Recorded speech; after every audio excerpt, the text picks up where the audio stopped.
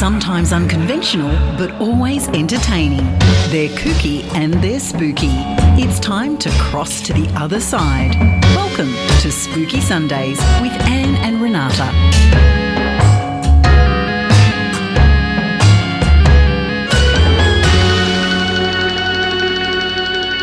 And welcome to Spooky Sundays, all of you paranormal perfectionists. You are listening to the New Orleans version as Renata and I are winging our way. Well, actually, I think we may have landed. We may have winged by now. Yeah, we've winged and we've landed and we've eaten our first bit of Creole food. And we're having heartburn, right? But that's okay because you're listening. I've brought a stack of tablets with us. Oh, fabulous, I'm not going to miss out on anything. I've got all the medication we need to eat everything. I've got gastro stop. I've got stomach cramp stop. I've got antacid stop. We're covered. You got poo stop. Yep, that's the gastro stop. And poo go. Poo go. Oh, yes, I can bring poo go too. So we don't end up with bowling balls up our butts. No. Which often happens when you travel. Does it? Oh, geez, we've already gone there and we're 1 minute into the show. All right, so we took off yesterday morning and I'm still sounding a little bit husky. Woof, woof. Oh, no, it's more husky as, oh. I'm sorry, I digress. Yeah, so we took off Saturday morning at 10 a.m. In Australian time, and I'm praying to the gods of the upgrades that somebody may look favourably upon us and upgrade us so we get out of cattle class, but we're going, and that's all that matters.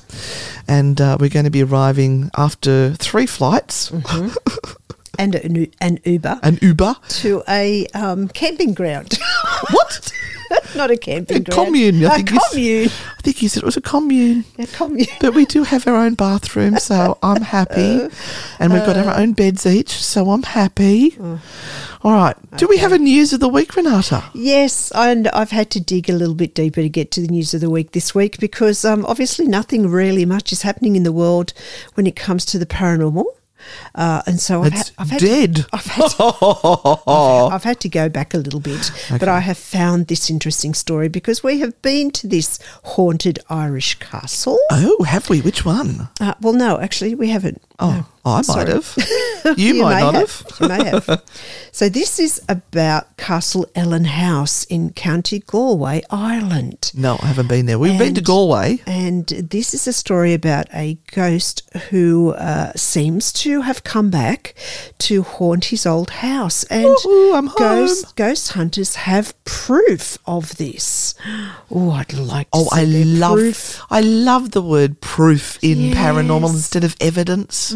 Yeah, keep going. So the ghost is said to be that of Walter Peter Lambert, and he died in 1892 at the Imperial Hotel in Tuam, County Galway, after choking. We know Tuam. That was, he choked on a chicken bone because that's what they choke on. What was he doing swallowing a chicken bone? I'm just saying, my psychic ability is going and saying he choked on a chicken bone. You're visualising. And no one knew how to do that. The Heimlich? The Heimlich remover. Well, it is. The Heimlich remover. Oh, you've made my night. Thank you. Oh, sorry. The Heimlich maneuver. Yeah. So here we go. Paranormal Supernatural Investigations Ireland can claim to have footage that confirms the ghost's presence at Castle Ellen House in Galway. And, of course, this is being reported on by the Irish Mirror. Almost as good as the English Mirror, but it's the Irish Mirror. Mr. Lambert, who was part of the wealthy Anglo-Irish family who owned Castle Ellen House, was 76 when he died. Geez, that's a ripe old age. Yeah.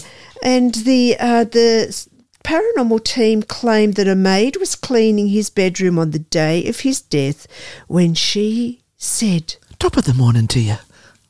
No? The master has returned.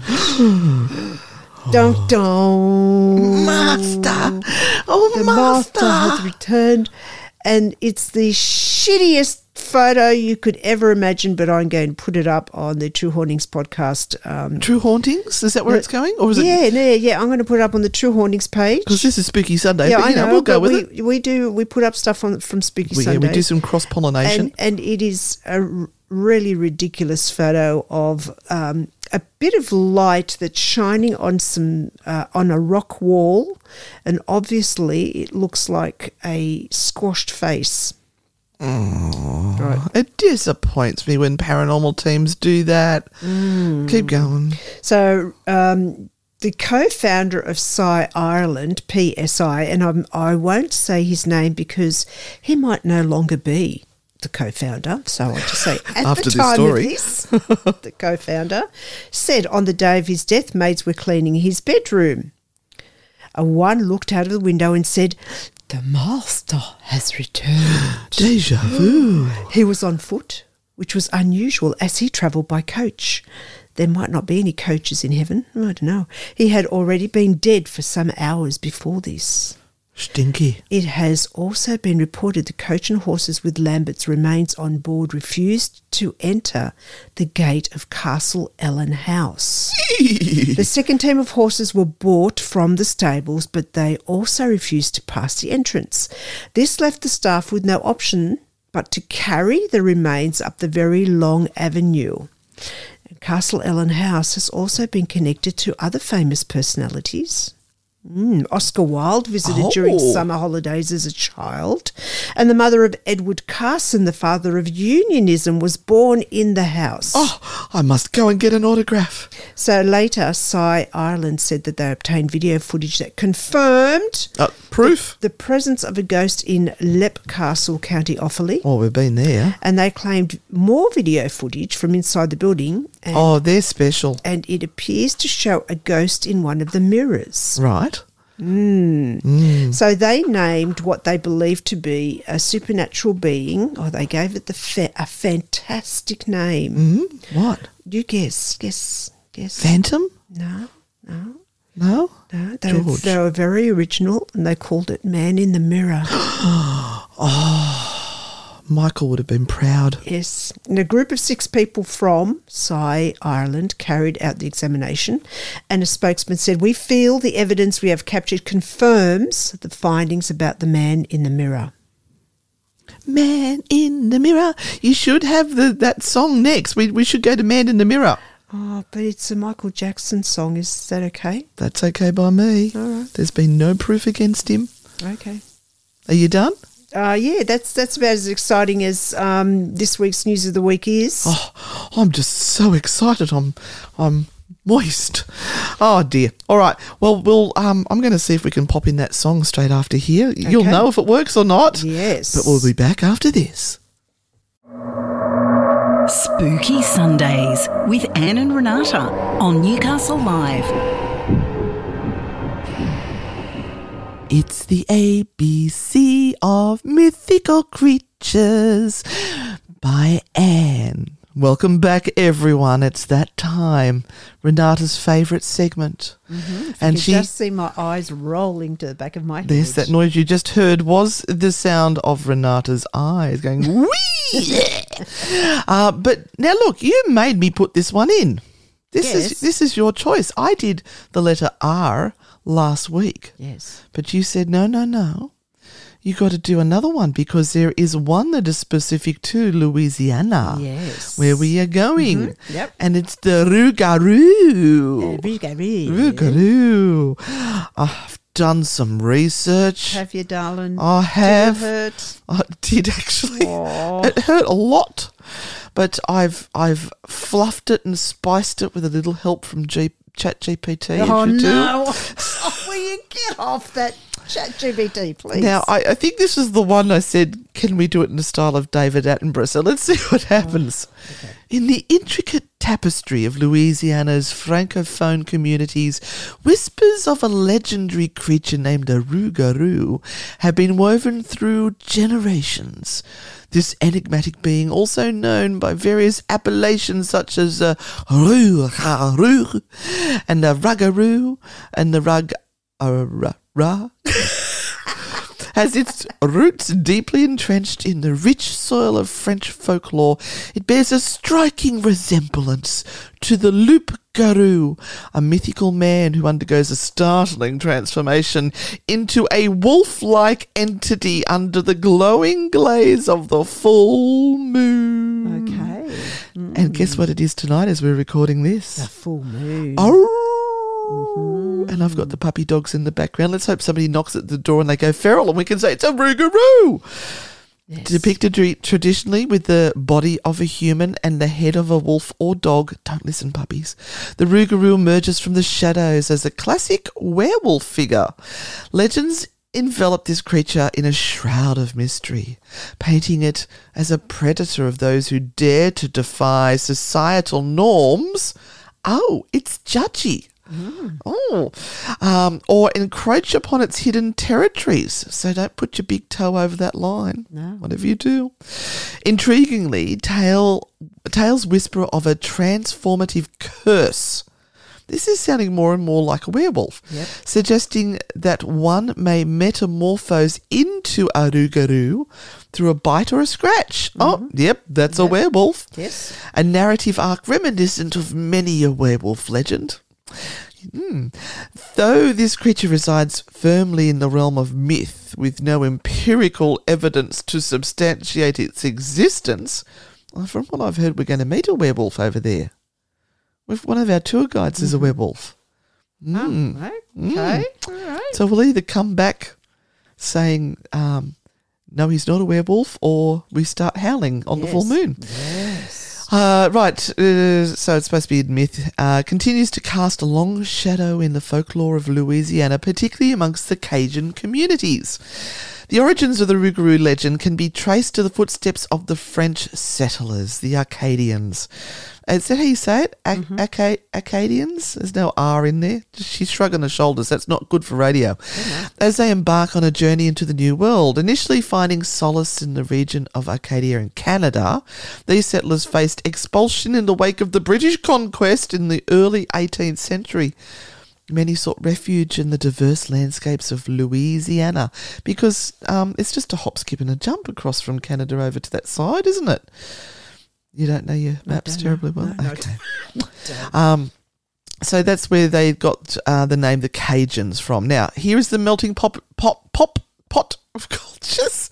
They encountered a myriad of stories and traditions from the Native American and African communities, intertwining to give birth to a unique folklore tapestry. So they've taken a little bit from this and a little bit from that, and they've put it all together in a big pot and stirred it up. Amidst the enigmatic swamps and bayous of Louisiana, the legends of the Rougaroo underwent a fascinating evolution, transforming it into the Rougaroo. You're fascinated, aren't you? I am. Don't worry, I've got a story. I have a great story. The metamorphosis of tales is a reflection of the harmonious amalgamation of diverse traditions. Too many big words. I know, right? Serving as a vessel for stories whispered from one community to another. We need a vessel. We've got a safe container. The Rougaroo, with its lurking presence in the shadows of the swamps, became an emblem of the unknown and a cornerstone for cautionary tales.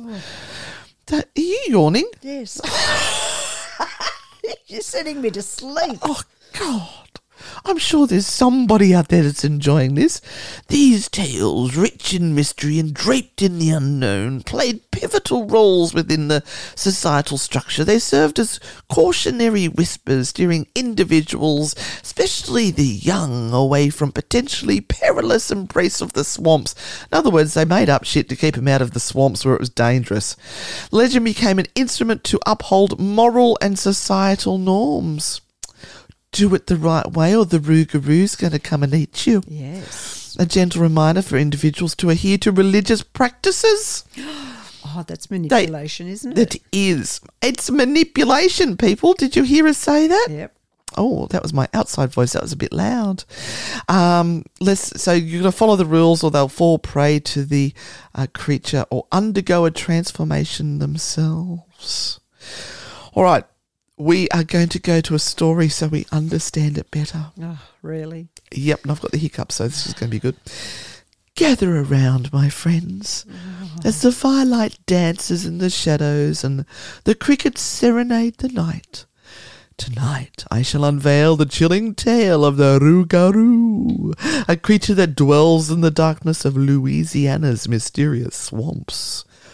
Once upon a nocturnal symphony, Oh, give me a bucket. in a quaint Cajun village on the edge of a forbidden bayou, whispers of a sinister presence fluttered on the breeze. Flutter, They spoke of the Rougaroo, half man, half wolf, its eyes Which glowing. I wonder if it changes depending on the transformation. Its eyes glowing like crimson embers in a night. A fearsome guardian of the swamps, it was said to punish those who trespassed into the realms or strayed from the righteous path. In this secluded village lived a young, audacious lad named Emile. Emile's curiosity was as vast as the Louisiana sky, and tales of the Rougaroo only fueled his adventurous spirit. Despite the stern warnings from the elders, Emile was determined to uncover the truth behind the mythical creature. On the eve of a full moon, cloaked in a silvery glow, Emile embarked on his daring quest with a lantern in hand and courage in his heart. He delved into the depths of the bayou, where shadows whispered ancient secrets. The swamp was alive with nocturnal melodies. But Emile pressed on, his path illuminated by the flickering lantern light. The deeper he ventured, the more the air grew dense with foreboding whispers. The trees seemed to conspire, their twisted limbs reaching out as if to grasp his very soul. A chill ran down Emile's spine as he heard a distant howl, a mournful symphony that resonated with the very heartbeat of the bayou. Unbeknownst to Emile, his pursuit had not gone unnoticed. Lurking in the shadows, the Rougaroo watched, its crimson eyes fixated on the intruder. It was a creature of legend, cursed to roam the swamps for transgressions long forgotten, a sentinel of the forbidden bayou. With every step, Emile felt the presence of unseen eyes, the weight of the swamp secrets bearing down on him. The howls grew louder, a harmonious chorus with the rustling reeds and the croaking frogs. Crobat.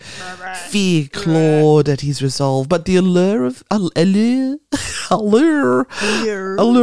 of the unknown propelled him forwards. Then in a clearing bathed in the moonlight, he saw it. The Rougaroo. Oh, get on with it. Its fur was as dark as night, its eyes ablaze with an unearthly glow. A growl rumbled in its chest. A sound that echoed the sorrow of the cursed existence. Emile froze, caught his breath in his throat as he met the gaze of the legendary creature. The Rougaroo stepped forward, its form shrouded in shadows and moonlight. It spoke of a curse, of the transgressions that bound it to the bayou, and of the redemption it sought. Emile listened, his heart heavy with the creature's tale. With the break of dawn, Emile emerged from the bayou, forever marked by the encounter. The village listened in awe as he recounted the tale of the Rougaroo, a creature of darkness and light, a guardian of ancient secrets. The tale of Emile and the Rougaroo became a legend, a campfire story whispered on moonlit nights. The Rougaroo continued to roam the bayou, a reminder of the mysteries that lay in the shadows and the redemption that dwelled in the light. And Emile, forever changed, became a storyteller, a keeper of the bayou's secrets, and a bridge between the seen and the unseen. We'll be back after this. And we're back with Spooky Sundays. I hope you all enjoyed having a sing-along to that. I hope that was the song that went in, Never Ending Story. Turn around, look at what you see. So my voice is cutting out and you're all going, thank God. All right, Renata, what story have you got for us? I have a story that's called The Flaming Tomb of Josie Arlington. Ooh. Now, this is found in one of the cemeteries in New Orleans. Ooh. And there are a couple of spooky things associated with this particular headstone. And I will post a picture on our True Hauntings podcast page because it shows a woman about to enter a doorway or coming out of a doorway. It's full size, it's majestic, and I want to talk a little bit about who Josie Arlington is via this story that was written by Craig Dominey. It was another crowded Saturday night as Josie Arlington sat wearily on her plush couch, lit a cigarette and silently observed the crowd gathered in her parlour. Standing around the lavishly decorated room were the most powerful men in New Orleans. High society, politicians, judges, lawyers, doctors, even a police commander or two. And she knew the money would be flowing into her coffers once again. Most club owners would be ecstatic at such a large crowd, but not Josie. She dragged on her cigarette and bitterly whispered to herself, "What hypocrites." For she also knew that not one of these gentlemen would dare acknowledge her presence outside the secretive walls of the club that bared her name, the Arlington. For Josie Arlington was the most infamous madam in the most scandalous district in New Orleans, Storyville. Josie always said that the life of a madam chose her. She didn't choose it. She was orphaned at the age of 4, and the only parents she knew were the nuns at St. Elizabeth's Home who took her in. No wonder she became a madam. But their attempts to scare the fear of God in her over the years eventually drove her away and straight onto the mean streets of New Orleans. Now, as crazy as New Orleans is these days, back in the 19th century, it was downright lecherous. There were red light districts all over town, and while the trade was not officially accepted, it was certainly tolerated. Josie knew where the real money was to be made and became a teenage prostitute under the control of an older lover. Oh, that's not a lover, that's a pimp. Oh, yeah. The life as a prostitute destroyed many women in New Orleans, but not Josie Arlington. As the years went on, she gained quite a reputation as a tough, no-nonsense woman of the night. She even got into a legendary fist fight with a rival prostitute, biting off part of her lips and ears. Oh, my God. But Josie knew she couldn't work as a prostitute forever, and to make a life for herself, she would have to take advantage of the very men who were taking advantage of her. She would become a madam. So Josie opened a bordello in one of the largest red light districts in New Orleans. The district was located along the Basin Street rail line, just a few blocks from the French Quarter. Despite her rowdy reputation, Josie wanted to clean up her image and open a refined establishment where true gentlemen could pay for the services of, as she put it, amiable foreign girls. Oh, tasty treats. While her brothel became quite successful, the city of New Orleans was about to make her richer than she could have ever imagined. For in 1897, the city leaders decided upon a bold experiment. Rather than fight vices like prostitution and gambling, they decided to control them by confining them to one supervised area, the exact district where Josie had set up shop. The area was named Storyville, and it soon became an amusement park of sin.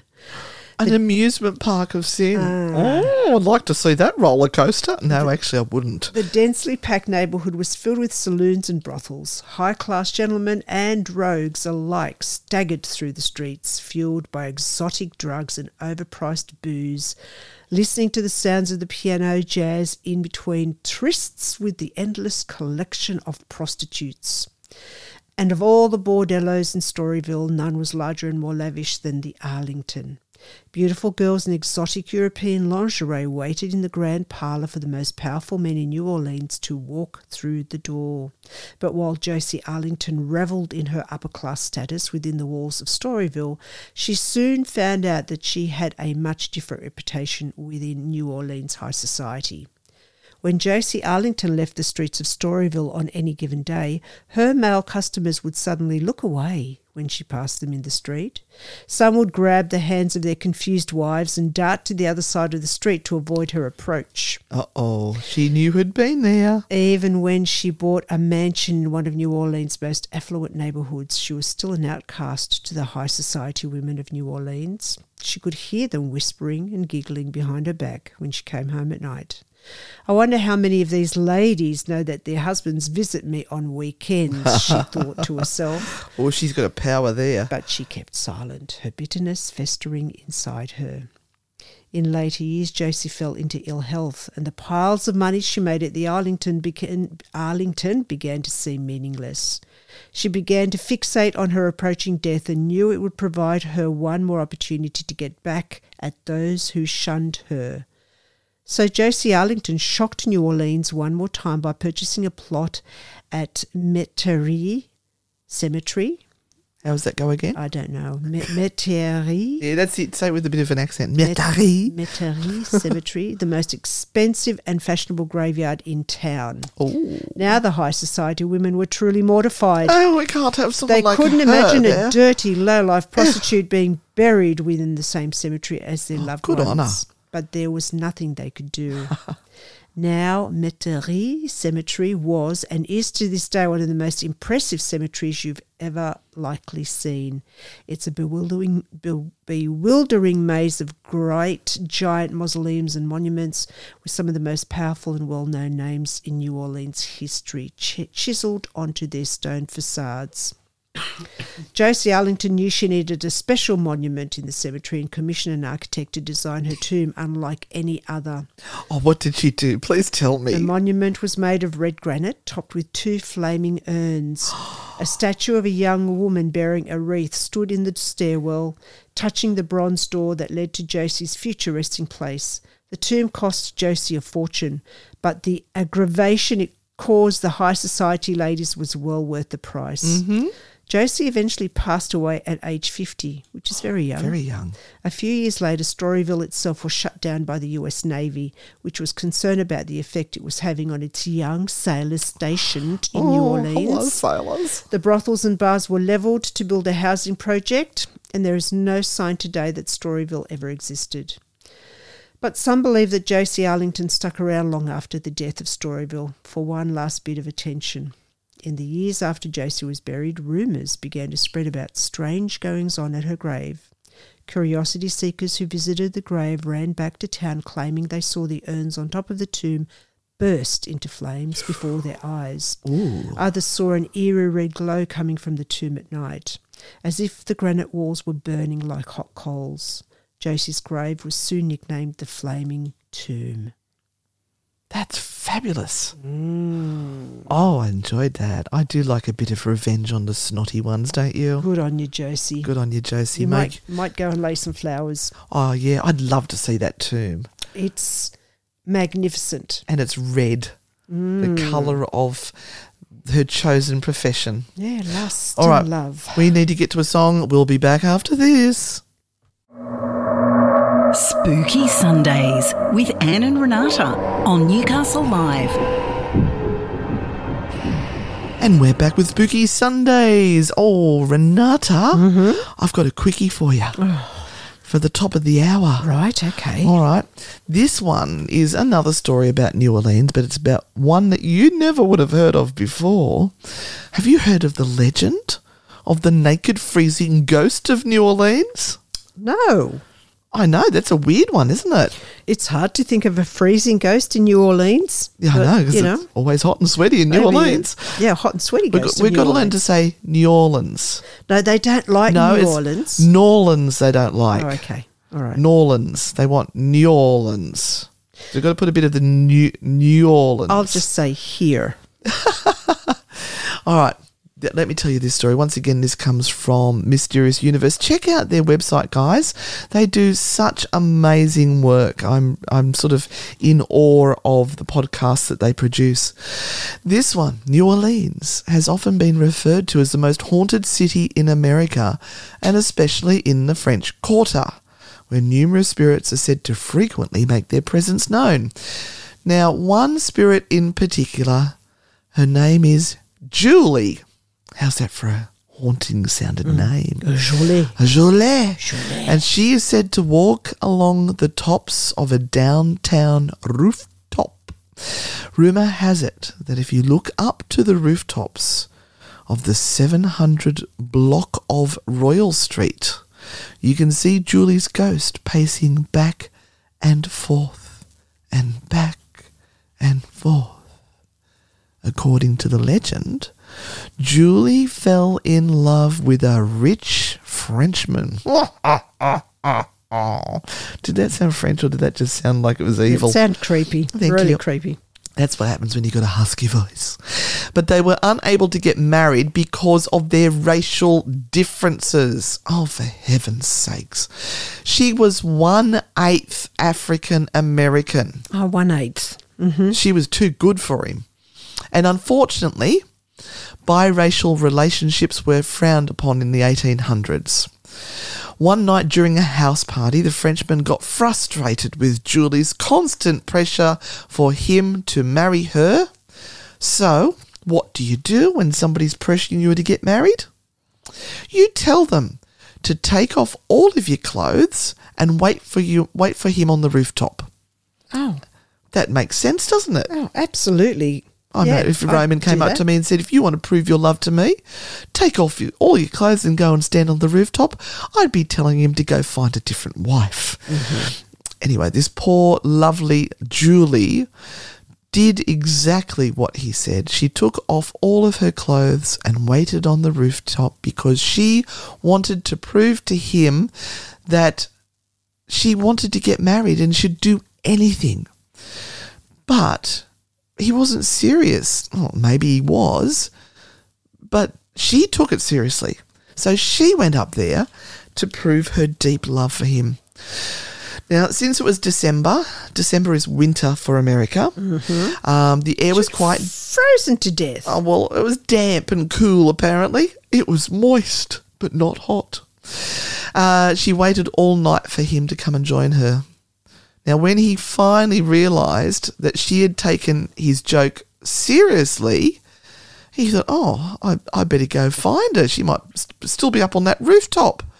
So up he went through the door, and there he found her, frozen and naked, still holding onto the brick chimney. Oh. Apparently she died shortly after from a broken heart. Oh. So the freezing didn't kill her. It was a broken heart. Oh. On cold December nights, many people over the years have reported seeing poor Julie on the rooftop of 734 Royal Street, while some people see her pacing and shivering on the rooftop completely naked, except for a pair of gold...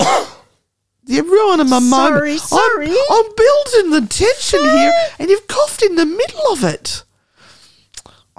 What was she wearing? Except for a pair of gold hoop earrings. Well, at least she looked pretty. Oh, there goes windows in the background. Others say that she was wearing a wedding dress. Oh. But they all say that her ghost is still waiting for her lover to show up while pacing back and forth and back and forth along the edge of the room. Oh, now you're going too far, Renata. Sorry. You always just have to go that little bit too far. I'd never do that. So that she's still waiting for the lover to show up and desperately trying to keep warm until finally collapsing near the break of dawn. Julie's apparition has also been seen on the balcony and inside of the house. I'm just going to put my teeth back in. Specifically Specifically. In her former chambers where unexplained footsteps can... Oh, I need to go and have a cup of coffee. Right. Julie's apparition has also been seen on the balcony inside the house, specifically in her former chambers where unexplained footsteps can sometimes be heard. Additionally, the ghost of a man dressed in 19th century clothing has occasionally been seen in the windows as well, walking through the courtyard. And if you're having relationship problems, so if you're having any issues, Renata, Yeah. you can write your issue down on a piece of yellow paper using a blue pen and placing it on Julie's altar. She must have an altar somewhere. She's got an altar. Oh, and allegedly she'll answer your question with some of her centuries-old love advice. I don't think I'd take advice from someone who said it was okay to get naked and go and wait for your lover up on the top roof there, and she listened and went and did it. That person does not have good knowledge on how to be good lovers with someone. She was love struck. Yeah. Oh, bloody Frenchmen. All right, that's my little short one. Hope you enjoyed that. All right, Renata, we're going to go to the next song. We'll be back after this. Then I'm going to hand that microphone back over to you eventually. Maybe. But we'll be back after this. Bye. It's time to cross back to the other side. Welcome back to Spooky Sundays with Anne and Renata. And welcome back to Spooky Sundays with Anne and Renata. I've got a spooky story for you. Yes. What I did is I dived into Mysterious Universe and I font of all good things. Oh, they've got so many good stories, and Brett Swanser always writes a good story.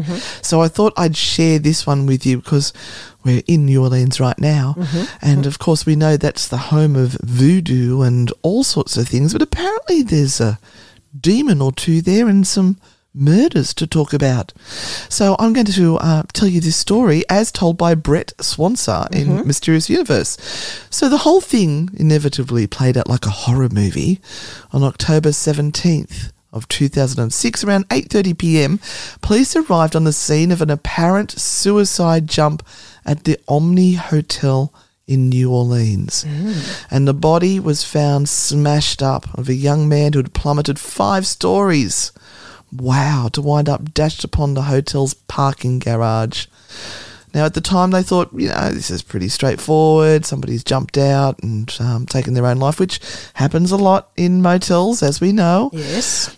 This guy had, for whatever reasons, decided to climb up into that lonely rooftop overlooking the city lights and end his own life by jumping off to oblivion. Oh, how sad. And that was that. Yet, a search of his front pocket led to the discovery of a crumpled 5-page handwritten note stuffed within a plastic bag that would start the slow unfurling of one of the most gruesome, I nearly didn't say that right, gruesome, senseless crimes in New Orleans history, if not actually the whole of America. It would be a murder mystery packed to the rim with grisly violence, sickening murder, and whispers of voodoo and demonic possession. There's always got to be a good demonic possession. Yeah, all sort of across the backdrop of the devastated landscape of a city still reeling from the wrath of Hurricane Katrina. So this story, it said that might be a good time to go back a little bit to the beginning, to when the 28-year-old Californian native and Kosovo and Iraq war hero Zach Bowen had received a general discharge and moved to New Orleans. Words is getting hard, as Dave would say, where he lived a relatively carefree existence as a bartender in the French Quarter. And let's face it, bartenders have plenty of work in New Orleans. They do. They do, because there's just drunk people. They serve alcohol 24 hours a day. 24/7, which is why there's drunk people everywhere. All right, so he was a bartender at the French Quarter, a quaint area known for its charming French, Spanish and Creole architecture. Recently separated from his wife, a stripper by the name of Lana Shupak. I bet. Oh, that's a sexy name if ever I've heard one. It seems that Bowen spent most of his time here drinking, partying and trying to put the horrors of whatever he'd been through in military service behind him. Although he was known by his friends to become a little bit down in the dumps sometimes, a little bit morbid and morose, and make cryptic allusions to terrible things he'd seen in war, particularly something to do with a child. Oh, no.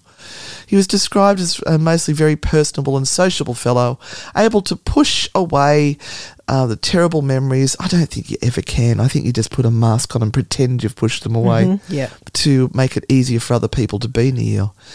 Indeed, the friendly, attractive and charming Bowen had no trouble meeting girls and was one of these fellow bartender. And one of these was a fellow bartender by the name of Addie Hall. That sounds like a better name, doesn't it? The two hit it off immediately and began dating, which was right around the time when the spectre of Hurricane Katrina rolled out from over the horizon. Oh, those poor people, bringing death, destruction and suffering to the city. It's not that long ago, is it? No. Although the hurricane had left in its wake utter devastation, it served as a catalyst for drawing the Bowen and Hall ever close together, with Bowen moving in to live with her and the two refusing to evacuate the city when nearly everyone else did. The two became some of the sparse ragtag group of holdouts who preferred to stay among the flood wreckage of this once vibrant city they loved, rather than run away to a life of uncertainty. Indeed, they became famous for this, sometimes appearing in the news as a result of their refusal to budge, where they were portrayed as hopeless romantics, letting their reckless love lead them through hard times. With no electricity or fresh water in the area, the couple eked out a living using a makeshift stove filled with fallen tree limbs and bartered for goods and essential supplies with the handful of other holdouts in the area.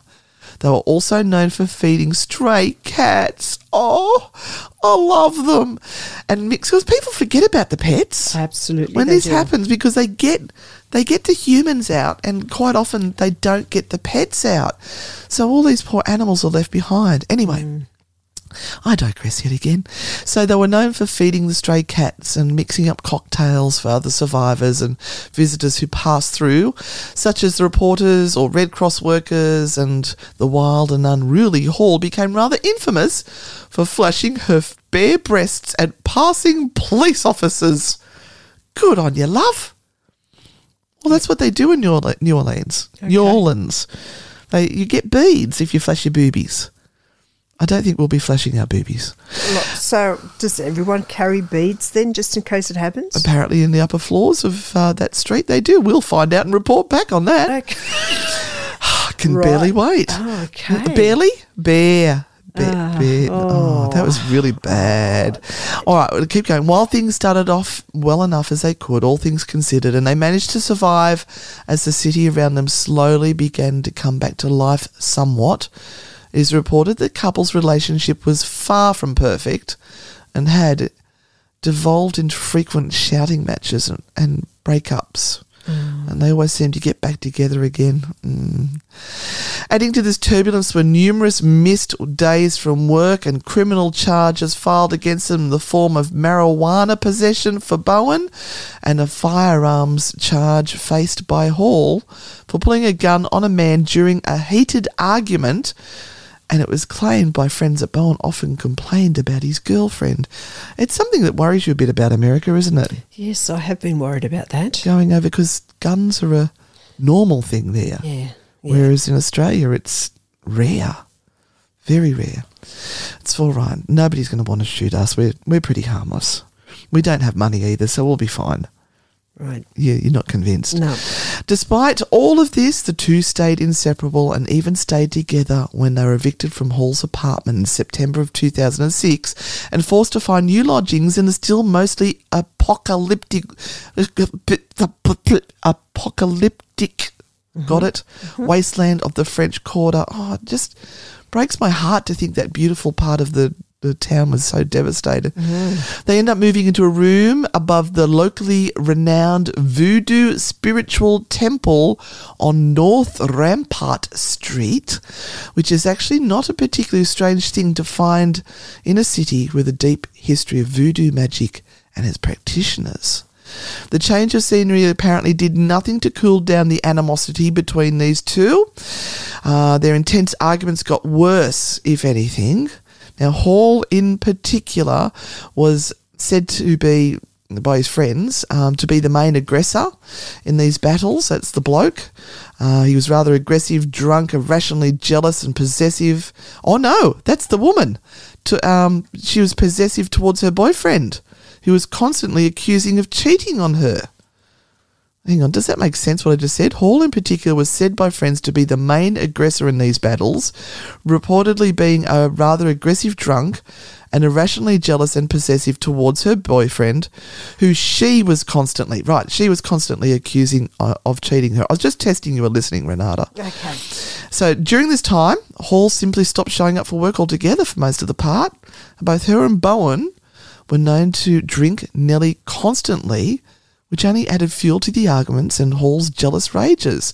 Yet despite this churning turmoil, the two still inexplicably stuck together, and people who knew them claimed that they were capable of great affection, kindness, romance, and signs of love towards each other. Sort of a deep love-hate relationship, like there was never one before, I suppose. Nobody's like that in real life, are they? Nah, not at all. A lot. It seems that nothing, not the devastation of the hurricane nor their bumpy patches, seem to ever be able to truly break them apart. On October 5th, 2006, we're going to be there as an anniversary.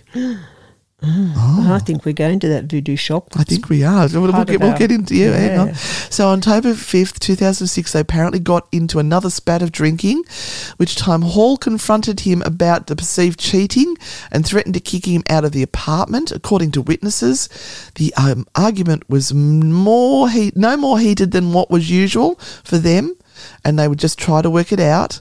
And when neither of them seemed much around, it assumed they were actually because that's not making sense. Words are hard. So according to witnesses, the argument was no more heated than was usual for them, and it was just assumed they were going to kiss and make up as always. Oh, I left that bit out. That helps. Bowen had even complained about the whole ordeal to the landlord, who had told them that you should just try and work it out. And when neither of them was seen much around it, was assumed that it was exactly what they had done. So everyone thought they'd just, got it sorted, it was all quiet. In the following days after that night, Bowen would appear at his usual bar and was described as being very friendly and extremely high spirits, enthusiastically talking about a vacation in Cozumel. Probably didn't say that right, and generally reported by drinking buddies and other bar patrons as being in the best mood he'd been in a long time. And where's Hall? Oh, well, do you know what? We're going to take a break and I'll come back and tell you more. You're listening to Spooky Sundays with Anne and Renata on Newcastle Live. And welcome back to the story of Bowen and Hall, who have now moved into the French Quarter. They've been arguing and at each other, and people are just hoping they'll kiss and make it up. But let's find out what happened to these two lovebirds, shall we, Renata? I don't think it's going to end well. You got a feeling? All right. So there was no indication that anything was particularly out of the ordinary with this, because he was in such a good mood, although he seemed to be eating, drinking, and generally spending more money than usual. When he went drinking with his friends on the evening of October 16th, so this is 12 days later, yeah?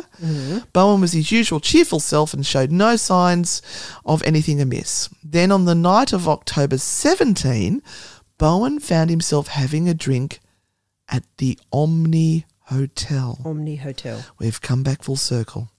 It would be his last drink. This is where we find ourselves back at the grim scene at the Omni Hotel with the battered, lifeless body of Bowen lodged in the garage roof and baffled police studying the cryptic note he had scrawled out beforehand. In the note were clear directions to the address where he lived and a chilling confession to the brutal murder of his girlfriend. According to According to Bowen's spooky letter on October 5th, 2006, he had suddenly gone to Hall and strangled her to death, with the note stating, "I killed her at 1 a.m. Thursday, 5 October. I very calmly strangled her. It was very quick." The police spared no detail of the ensuing carnage in the letter, which, among other things, stated, "This is not accidental. I had to take my own life to pay for the one I took. If you send a patrol car to 826 N Rampart, you will find the dismembered corpse of my girlfriend Addie in the oven, on the stove, and in the fridge, and a fully signed confession from myself, Zach Bowen. I scared myself not by the action of calmly strangling the woman I loved for 1.5 years and then desecrating her body, but by my entire lack of remorse. I've known forever how horrible of a person I am. Ask anyone. And decided to quit my jobs and spend the $1,500 cash I had being happy until I killed myself. So, that's what I did. Good food, good drugs, good strippers, good friends, and any loose ends I may have had. I didn't contact any of my family, so that'll explain the shock, and had a fantastic time living out my days. It's just about time now. So a search of the video surveillance footage of the hotel roof at the time showed a distressed-looking Bowen with drink in hand, pacing about and repeatedly approaching the edge of the roof, only to retreat and pace again, as if sure what to do or if he would go through with it. Finally, before finally and fatally plunging over the edge. The corpse had also been subjected to numerous cigarette burns, which the letter claimed to be self-punishment for what he had done. What a tortured soul. I mean, it's horrible what he's done to his girlfriend, but he was such a tortured soul. So he did this as punishment, failings as a human being. Concerned police hurried to the specified address and had no trouble entering during to the key had been found in Bowen's pockets. Immediately they were met with the jarring sight of a message spray painted across the walls that read, "Please call my wife. I love her. I'm a total failure. Look in the oven. Please help me stop the pain." My God, this is heartbreaking. In the kitchen were 2 pots, one of which contained Hall's head and another containing her hands and feet as well as oven trays holding her dismembered arms and legs, all of which had been thoroughly cooked. This reminds us of an Australian murder. To separate the meat from the bone. Oh, no, don't. As horrifically stated in the note, I'd say this person has had a psychotic break. Depending on the report, these parts were seasoned with herbs and partially eaten. Others claim that the parts have been rather charred, with some sources even saying that potatoes and carrots had been prepared and placed upon the counter to add to the pots, all of which would later earn the Bowen the nickname Katrina Cannibal. The woman's torso had not been cooked yet. It was found wrapped in plastic and stuffed into the refrigerator. Other reports would claim that Bowen had sexually assaulted the corpse before chopping it up as well. Yeah, this story is definitely going in the second half of the show. Yes. The corpse was in such a gruesome state that it took a few days to even properly identify, but it turned out indeed to be, sadly, the body of Hall. Authorities pieced together a grisly scene of Bowen strangling Hall in the bathtub before dismembering her with a knife and hacksaw. after which he had carefully cleaned the bathroom, set the thermostat to 60 degrees to delay the inevitable rotting of the body. He's really thought this through. And then nonchalantly going out to spend money and live it up for a full 10 days with no one being any the wiser of the horrors that were lying within that apartment. During this time, he had also taken the time to write a full confession within the pages of his girlfriend's diary, outlining the whole ghastly ordeal and containing some of the more grotesque revelations, such as the alleged necrophilia with the corpse and the revelation that he had stopped his preparation of the corpse when he was only half done. Interestingly, despite the widespread claims of cannibalism, police claimed that autopsy reports from Bowen showed no signs of human flesh in his stomach. Even for a city that has had more than its fair share of crime and gory, violent history, the Bowen murder proved to be one of the most unsettling and sickening ones that have ever been seen. One of the police officers on the job said, "I've been on the job for 40 years and the first time I've ever seen it at that level. It was obviously very gruesome." The whole horrific crime was so shocking that the apartment where it all went down has become known as the Rampart Street Murder House. And the truly hideous crime reverberates through New Orleans to this day. What caused this young man to suddenly so completely and viciously ravage a woman that he'd been so in love with, and with such relatively little provocation? I suppose no one would really know. You don't know what happened at that moment when he broke. One of the main theories is that this man was haunted by some unknown demons from his past in the military, and with constant drama in his relationship, a simmering time bomb waiting to go off. However, although he did have relationship issues, just like many people, Bowen was mostly described by those who knew him as a basically good-hearted person who was well-liked and gave no indication that he was at all capable of such atrocities. Look, I'm going to leave it there, but there's something that you all really need to know, and that is we are investigating that apartment. And the oven is still there. So when we come back from New Orleans, we will be able to report back to you what we felt in that apartment and whether or not we think that the ghost of Bowen and Hall still linger there. I can see a spirit box session happening. Me too. Hope you enjoyed that story. We'll be back more after this song. You're listening to Spooky Sundays with Anne and Renata on Newcastle Live. Welcome back, my crawlers, and it is that time again. Yes, it is time to delve into the creepy corner where we dig the dirt on everything pop culture and paranormal. And this week, we are taking a little bit of a detour from our travel section, and we are headed back to the movies. A movie with a difference this week, as we're going to start to investigate some multicultural horror in the form of the brand new movie, It Lives Inside. Tamira, what's going on with you? All the stories we heard growing up, they're all true. It lives inside.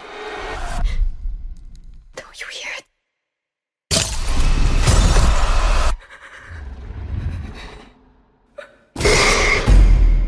What is the Pishash, Mom? The Pishash doesn't kill you right away. It feeds on you slowly. When it's ready, it eats your soul. What do we do? We must make an offering. Om Dio Shanti. Om Dio Shanti.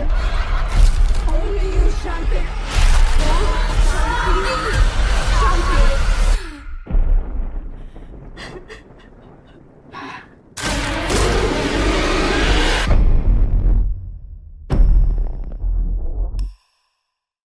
So as you've just heard from the trailer, it seems like this one is not going to hold back any punches when it comes to the scares. Let's find out a little bit more about the story. Desperate to fit in at school, Sam rejects her East Indian culture and family to be like everyone else. However, when a mythological demonic spirit called the Pishash latches onto her former best friend, she must come to terms with her heritage to defeat it. Now, I find it a little refreshing to get something different, a different flavour, if you will, thrown into our general ghost/demon/possession genre, which is definitely a well-mined concept coming off the back of hugely popular franchises like The Conjuring and Paranormal Activity. So having a multicultural angle really makes things a little bit different, and the perspective is really what gives it its strength. As the film's writer-director Bashal Dutta says of making the movie, its inspiration came from his own childhood, the experience of being born poor in India and moving to North America. The story is influenced by Indian demonic mythology, as well as a personal story from Dutta's grandfather. He says, "After I moved to North America from India at age 4, a lot of my social education came from watching American horror films. I always wondered, what were families like mine doing when Bruce the Shark tore through Amity's waters, while Freddy Krueger slashed teens in the dreamscape, and while Jack Torrance chased his son through maze-like halls of the Overlook. As it developed, it lives inside, formed its own dual identity, much like mine. On one hand, it's a love letter to the community and the culture that raised me, while on the other, it's a visceral experience that is designed to instill the same raw terror in its viewers that my favourite horror films instilled in me." So by injecting the Indian culture into the American archetype of the typical horror film, this brings something different and fresh, but it is not the only film that has done it. Recently there's been a little bit of a trickle of these movies coming back into pop culture. In 2022 we had the movie Uma, which kind of went a little bit under the radar, especially here in Australia, and it dealt with Amanda, who is played by the amazing Sandra Oh, and her daughter who lived on an American farm. When the remains of her estranged mother arrive from Korea, Amanda becomes haunted by the fear of turning into her own mother. And it's very interesting that this idea of the other that we're always so frightened of doesn't always have to represent a monster or a ghost or a demon. It can represent a culture which we're not really, comfortable with acknowledging, or a past that doesn't necessarily sit with how we are trying to work our way into the world and be seen and be understood. This idea of otherness, though, doesn't necessarily always have to be encroaching on the American dream. Sometimes it is best put to use in the reverse, when we put an American into a culture that they do not understand, that is not of the norm, like in 2016's The Forest, starring Natalie Dormer. Now, the majority of the story of this one is set around Aokigahara, the suicide forest at the base of Mount Fuji, also known as the Sea of Trees. If you would like to know a little bit more about this, Anne and Renata have covered it in an episode of True Hauntings, which is spectacular, so make sure you go and listen. And in this film, Natalie Dormer's character is called by Japanese police, who have discovered that her troubled twin sister has gone missing and her body has ended up in this forest, which is a popular destination for those wanting to take their own lives. And she has to come to terms with not only the mystery of her sister's death, but the bigger mystery of what draws people to the mysterious Sea of Trees. So the idea of a stranger in a strange land can be traced back even further to the early 2000s, when we had a huge trend of Japanese movies being remade for American audiences. Probably the most popular, and cinematically at least, would be The Grudge, starring Sarah Michelle Gellar, TV's Buffy the Vampire Slayer. She played Karen Davis, who moves to Tokyo, where she encounters a supernatural spirit that possesses its victims, and after a series of horrifying and mysterious deaths, Karen makes a vow to stop any further deaths. Now, this movie really demonstrates what it is like to be completely out of your depth culturally. Sarah Michelle Gellar does a great job at playing the other in a movie that is all about otherness. And the funny thing about The Grudge is it started as a remake of the Japanese movies, but the franchise, well, the American version of the franchise, ended up taking the horror all the way from Japan and ended up very much nestled within the American suburbs at the end of its last sequel, which is the whole intent and purpose of a good horror movie. It takes things that are outside, things that are other, things that are strange, and puts it right in your living room with you for you to deal with and for you to fight through. And at the end of the movie, you survive just like our final girls. Well, hopefully you do, and you've learned a little something about yourself and about life when you get to the end credits.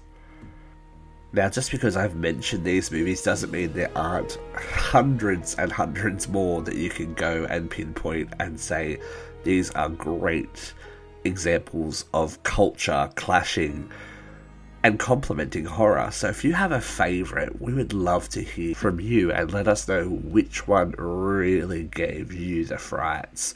So until next week, it's back to Anne and Renata. We're going to close up the creepy corner, and I will see you very, very soon. Keep it creepy, folks. You're listening to Spooky Sundays with Anne and Renata on Newcastle Live. Welcome back, everyone, to Spooky Sundays. Just before we finish up for this evening, what's going on, Anne? What are we doing? Well, we're in New Orleans. I think at this stage we would have recovered, or we would be in the process of recovering of what is essentially 24 hours of travel. And we will have been in our commune for one night in Madame Isabel's, and we will have started to venture out and explore the area. So where are you going first? What are you going to do first? I don't know. I have never been there, so it's I guess going to have a look at some of the unique parts of the French Quarter. Yeah, I think we can get to. I think we'll head straight into the French Quarter. That will be the best thing. I think we're about 2 blocks from it, so it's a little bit of a walk in, but we're going to need the walking because we're going to be eating quite a food bit. Heaven. Everything but fish. And the first thing I'm going to be doing is looking for a cup of coffee. I'm going to need a coffee. Oh, tell us, people, whether the coffie is drinkable. We're not sure. My experiences with America when I was there, was it about 10 years ago, is that they were getting better, but it was still a long way to go. They like drip filtered coffee, which just is not enough body for me. Yeah, bit watery. But I will be looking for a coffee, and I'll be putting my face out into the sun, trying to let that jack clag pass over me. But yeah, we're going to be doing some walking, and we'll look at some shops, and we'll eat and eat and. And don't forget, there is still an opportunity to vote for us in the Australian Podcast Listeners Awards. So if you jump to the True Hauntings podcast, you'll actually see a link down there, which will take you directly to the Australian Podcast Awards, and it takes literally a click to vote for us. So we would so love to be in the top 50 this year. And it's difficult for us because we're in the category of true crime, which... There is so many fabulous podcasts and so many people listen to true crime that they've got thousands upon thousands upon thousands, if not tens of thousands or more of listeners. Yes. So we're a little fish in a rather big pond, and I don't really think our category, I think we deserve our own category. Do. There should be a supernatural category. Yes. So we need your help. We would love to make it in the top 50, and the top 20 would make us even happier. That would. So even though you think your vote, everyone else will do it, no, we need you as well, and it costs you nothing, a little bit of your time. If you've enjoyed tonight's show, send us a text, All right, send us a text and let us know, because we pre-record all these so you can enjoy the content still while we're away, and we'd love to know that you guys are appreciating it. What's the number? 0490848886. Guys, thank you so much for being here. Enjoy the rest of the music we've chosen for you, and we will be back next week, we hope, if we get it recorded in time, because at this stage it is Sunday and we leave Friday, but we're going to get it done. Yeah, it'll be part 2 of our New Orleans adventure. All right, we'll be back next week. Bye. See you later. Stay spooky. See you on the dark side. And don't be a dickhead.